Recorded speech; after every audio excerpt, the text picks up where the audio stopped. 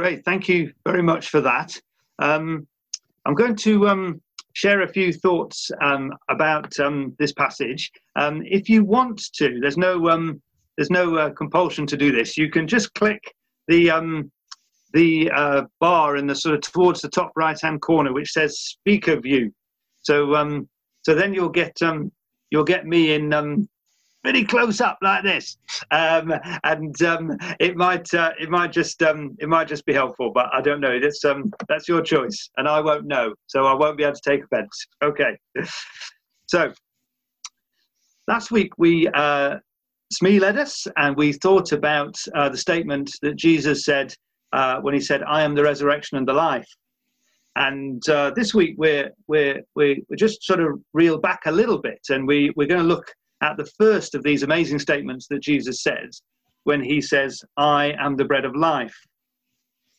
So what does Jesus mean when he says, "I am the bread of life"?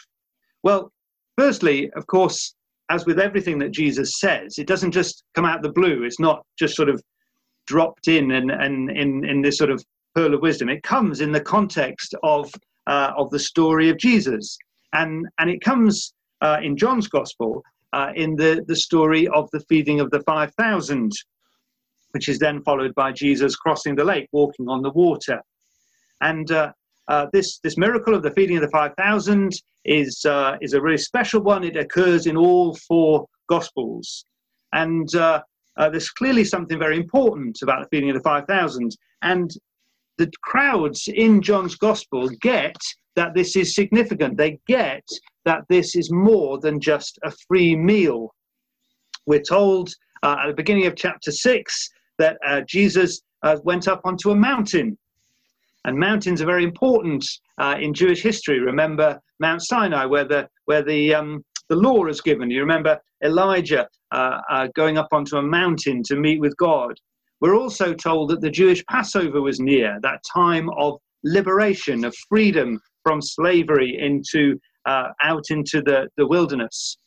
And as the story unfolds, it's clear that the people realize that this is not, as I say, just a free meal. Jesus is doing something really important.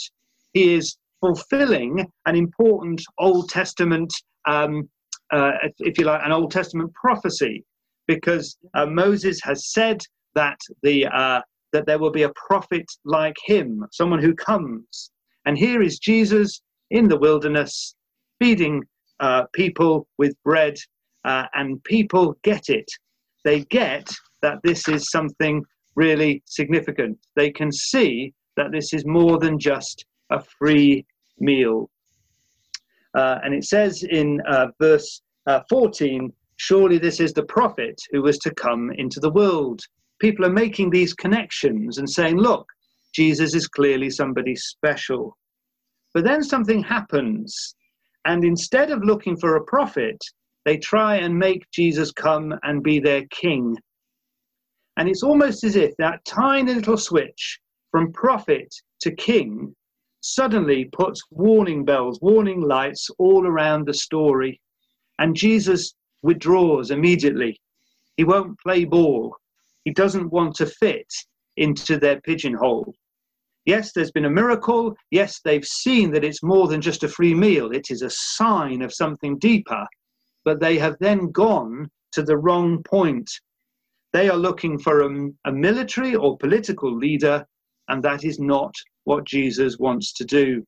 However important or significant that might have been, however important or significant the predecessor to whom he's being compared.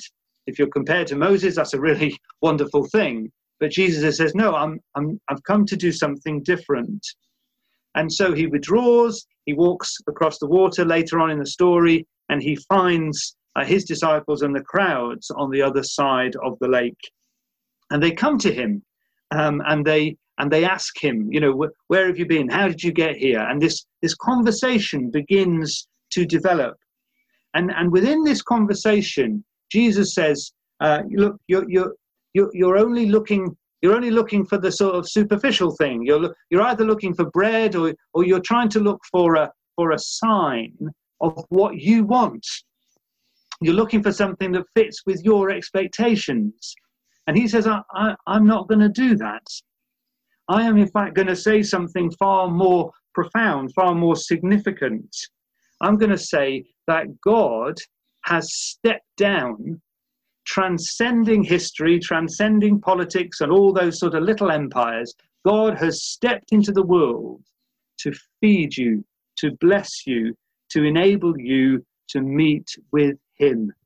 This is the true significance of what's going on. So you've seen the sign, and you need now to make a step to go on from there and say, who is this, and how can I encounter God in and through this? And so Jesus deliberately uses language about himself that is only ever used about God. When he says, I am, he is taking the words given to Moses at the burning bush, the name of God, I am who I am, and he applies it to himself. And he says, I am the bread of life. I am the one in whom those deepest and most profound needs can be met. Not just for one meal, or even for one day, as the manna in the wilderness was given to the Israelites for one day only, but forever. That those deepest and most profound needs are met in me. Jesus makes this outrageous claim. If you are fed with bread, I want you to take a step and see the sign. And then I want you to take another step and come to me and realize that all those deepest and most profound needs will be met in me. And so Jesus, as well as saying something really important about himself, is giving us, if you like, a pattern of faith. To encounter God in some way, to see a sign, to have a moment, and then to realize that actually this is more than just a need fulfilled, that something different is going on, that it is a sign that points us to God, and then to come to him and receive from him. To be met, to realize that something special is going on, and then to come to Jesus. And let Jesus be Jesus, not let Jesus just be who we want him to be. Years ago, I met a woman who had been to church for, I think, probably a couple of months. And she said to me in a slightly melodramatic way, she said, I left unsatisfied. And I was quite young at the time, and I didn't have the have the bottle to say to her, well, of course you did, because you were so clear about what you wanted. As if you came to God and you said you wanted a long list of 10 or 12 things, and if you didn't get them, you were going to be unsatisfied. The point about this story is that it asks us to receive, to see that it is significant, and then to come to Jesus and let Jesus be Jesus. Don't make him a king. Don't make him something that we can manipulate. Let Jesus be Jesus, and he will begin to meet those deepest and most profound needs. I am the bread of life. I am the one that can meet that hunger within you. Hunger as spiritual hunger, a lack of meaning, purpose, direction, value, significance. It's not to say that physical hunger isn't important. It clearly is important. And the whole point about the story is that Jesus has compassion on the crowd and he does feed them. But there is a deeper hunger in all of us. And we know that's true, don't we? We can feel that that's true. It doesn't matter how full our stomachs are. It doesn't matter how much good food or drink we may have. Problems like anxiety, worry, fearfulness, depression, isolation, low self-esteem, regret, guilt, shame, bitterness, unforgiveness, lust, envy, greed, pride. The list can go on and on. It doesn't matter how much food and drink we pour into those things. They make our lives empty, and we know that we need something else. And Jesus' words come to us, I am the bread of life.